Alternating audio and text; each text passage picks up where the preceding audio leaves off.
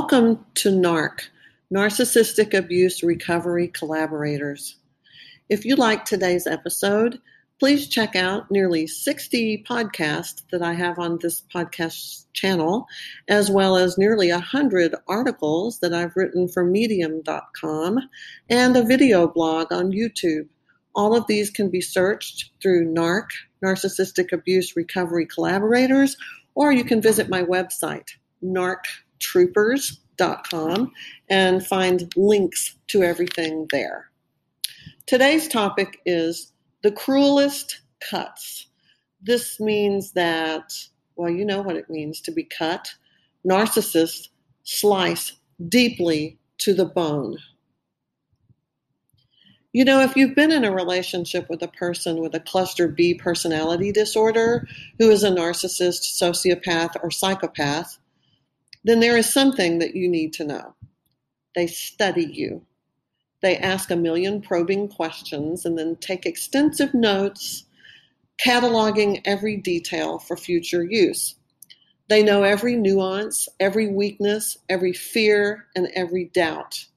In the beginning, it may seem harmless and even sweet, like they're an attentive listener, so curious to know you better. This kind of interest and such listening so carefully, well, why are they doing this? They are building an arsenal, and they will use every single word against you in the end. Covert narcissists may never raise their voice or their hand to you in any way, but they weaponize their words to decimate their target and go for the jugular.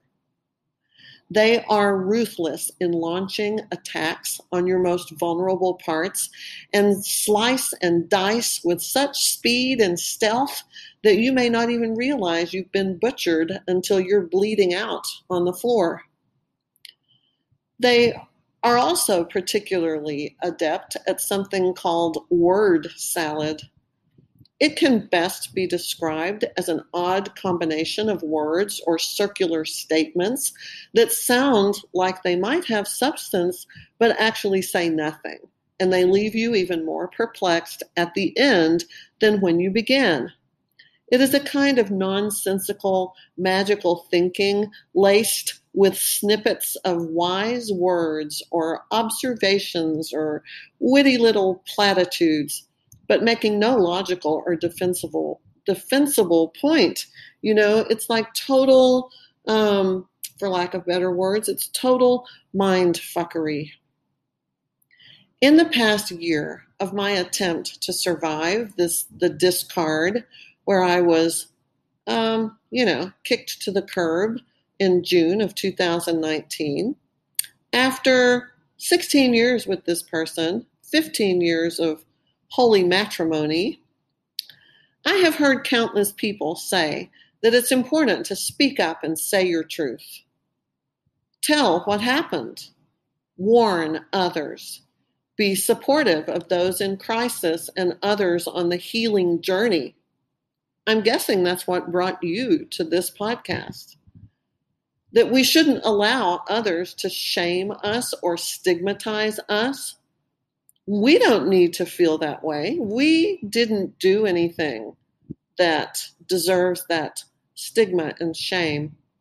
So don't let others who do not understand what has happened invalidate you or rush your recovery. You know, the well-intentioned, just get over it. Just let it go. You know, you're better off without this toxic person. You know what happened. You know what is real. And through your story on the other side of sharing your fight to get back to life, I think that there's healing, learning, new awareness, and hope. The cruelest words ever spoken can be poured into your ears with a smirk and a softness that kills. These are the words spoken with the intention to injure and punish. When the narcissist experiences wounding called narcissistic injury, they will retaliate with unimaginable cruelty, veiled with a smile. Every single day, my narcissist ex said, "Trust me, I'm your husband." He would whisper, "I love you, Snookums, and I will always be here with you till the very end." I never imagined that the end would suddenly become any time he decided that it was time. And when the fuel or supply can no longer provide quality stuff that the narcissist needs, they're just going to throw you away and replace you without remorse. So all these words and promises mean absolutely nothing. I think a promise is a promise for life. A vow is a vow forever. And I passionately believe in love, love that never ends. Partnerships last forever. They're supposed to, right? If you're in a marriage, in a relationship that's committed to one person with fidelity, loyalty, and devotion, what happened to those things? They're important. They're the very core of our existence. We want that. We crave that. We need that. And marriages that weather all the storms, that change and adapt over time, that reinvent themselves times over and still live on as a viable, substantial partnership and team until fucking death do you part. No exceptions. No matter what. Forever love. These days, it doesn't seem like people value that. I don't know what's going on. It's crazy. It's like a disillusion of the values and ethics that are at the very center of our existence. Unconditional love. Narcissists are incapable of understanding love or fidelity, much less possessing the ability to follow through with their sweet words and tender promises.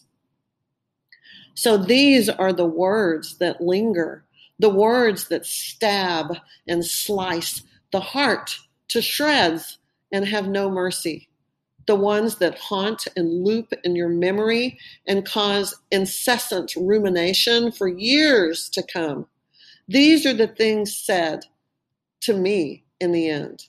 These are the words of a narcissist, and I'm going to share with you a dirty dozen daggers. That's right, a dirty dozen daggers. Number one, he said, "I don't want to take care of you. I don't want to watch you grow old and watch you die in some hospital bed gasping for breath."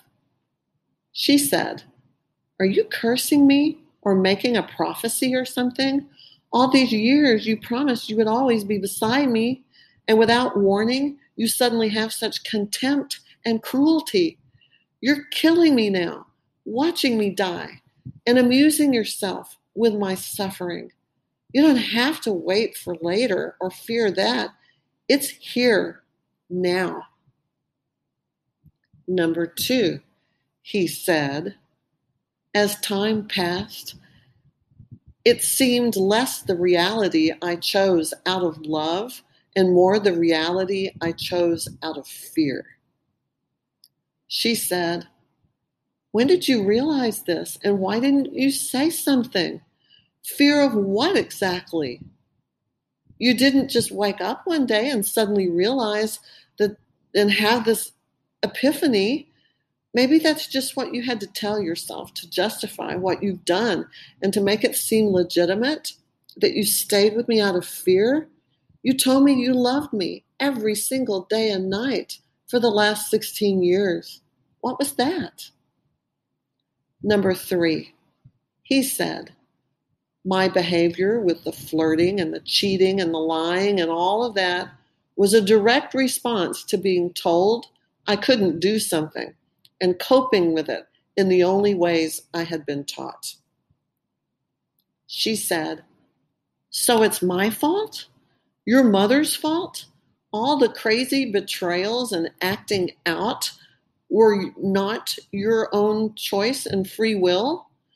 You are blaming others so you don't have to take responsibility for the seriously messed up stuff that you never stop doing.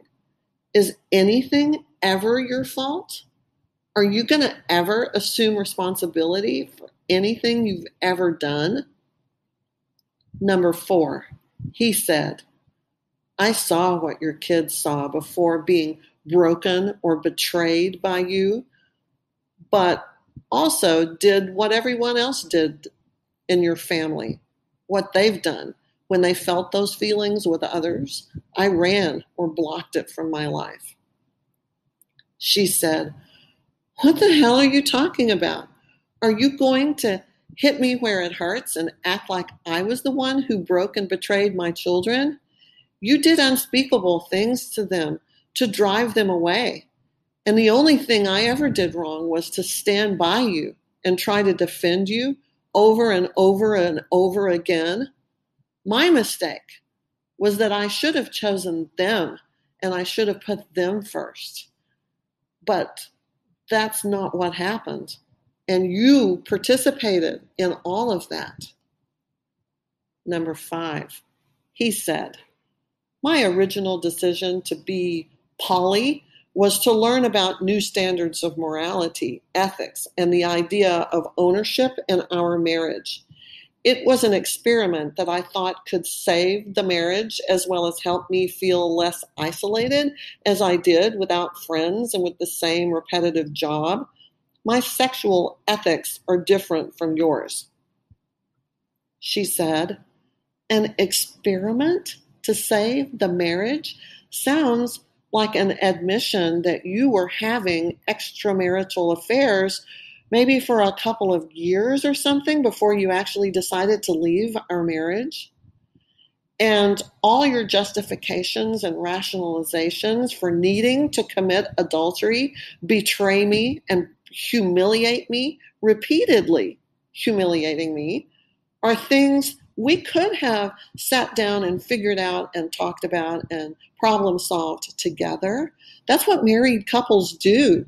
You are completely devoid of morals and you're proud of it. You're just a fuckboy predator who does not even begin to comprehend the definition of ethics or the reason that we all need them. Number 6, he said, I hope you can make your peace with the past. To me, it's too flawed and dishonest to be anything but honest if we were to try to get back together again. We know too much and we have seen too much. She said, too dishonest to be anything but honest? What are you even trying to say? We were both manipulative at times, trying to get what we wanted out of the relationship, but I never lied. I always chose what was best for you or for what was best for us, and I always put that first. You are the one who lived a false life. You want to get fresh fuel from young girls who are infatuated with your awesomeness, since I know you are a heartless narcissist. I know the truth about what you are, and that's the thing that makes me know too much, and you just can't live with that. Number 7, he said, you can't have darkness in you when you're open with others. I'm completely open, and that's how I find balance. When that honesty manifests, it can be easily artistic. I don't get it anywhere else. She said, you act like everything is cool if you just tell people that you're an ethical non-monogamist or something. You just tell them, I'm a player, and then that makes it all okay. Just because you tell them doesn't mean that you're not going to hurt them. Of course you will. The darkness causes you to use people in the sweetest yet deadliest way possible. Always act with your swollen ego and dick in hand, and never have a hint of compassion, mercy, or empathy for the suffering you cause. And you use these delusions as the source of your art. If that's not a kind of darkness of the soul, I don't know what is. Number 8, he said, I don't believe in marriage or possessiveness or ownership or relationships with just two people. She said, you played the part and acted as if you believed it every day and every night for over 15 years. Who could keep up a charade like that for so long and never even hint that there was a problem? You faked loyalty, but you don't even know what it is or why it's important.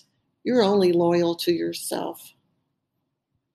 Number 9, he said, I don't believe in your God, or right or wrong, or good and bad, or sin and virtue, or any of that stuff that you believe about morals. I don't believe in morals. We can all just do what we want to. That's our choice. She said, you prayed with me, went to church with me, and pretended to believe for many years. But you don't have to believe in God to understand ethical behavior and moral imperatives. You don't just get to serve yourself as if you are God. You are saying that you are godless, evil, without any morals, a hedonist. I guess you were just faking the rest of it the whole time. Number 10, he said, I had a dream about you. You were wearing a big hat and shorts and flip-flops, and we were at the trailer back in the old neighborhood where I grew up. You smiled at me and went inside the trailer. You will always be in that safe place. That will always be the place of my most special memories. I want to remember you like that forever, frozen in time, beautiful, inside my childhood home. She says, your attempt to romanticize the brutality and ruthlessness of your actions are offensive and obscene. In your imaginary world of magical thinking, maybe this scenario plays out like a movie where the hero rides into the sunset. You are not that guy.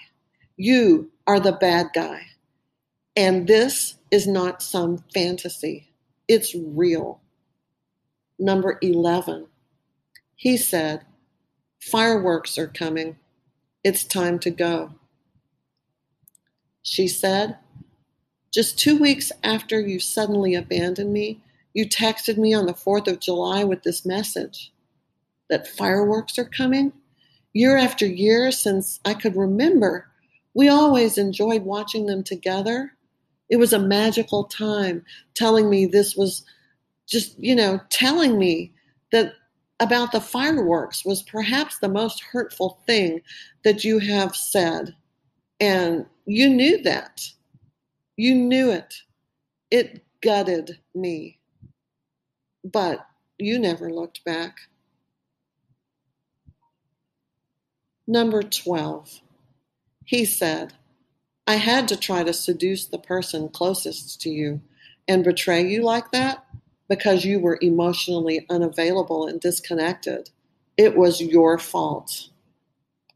She said, the moment that you committed that crime against her, me, and our marriage, it was over. I held on for 4 more years because I loved you. I believed it was your last transgression, and you were all I had left. I never gave up hope that you could be honorable and learn to have integrity. I was wrong. I was trauma bonded and addicted to you. I wish I could have been stronger. I will never forgive myself for staying and putting you first above all else, and I will never forgive you for what you did to me, to my family, and then to blame me for your transgression is proof that you are incapable of being a real human being. I try to remember that you were impaired and incapable of being more or doing better, and I accept responsibility for having no healthy boundaries and clinging to you so helplessly. But the level of destruction you created was apocalyptic. Sometimes injured things are simply too dangerous to try to save. I think about that. I think about my cat that got hit by a car. It's too injured to save.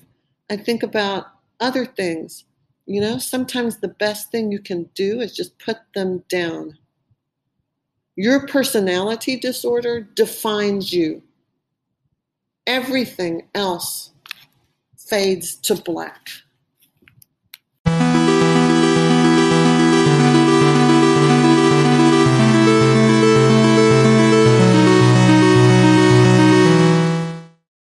When you need mealtime inspiration, it's worth shopping Kroger, where you'll find over 30,000 mouth-watering choices that excite your inner foodie. And no matter what tasty choice you make, you'll enjoy our everyday low prices, plus extra ways to save, like digital coupons worth over $600 each week. You can also save up to $1 off per gallon at the pump with fuel points. More savings and more inspiring flavors make shopping Kroger worth it every time. Kroger, fresh for everyone. Fuel restrictions apply.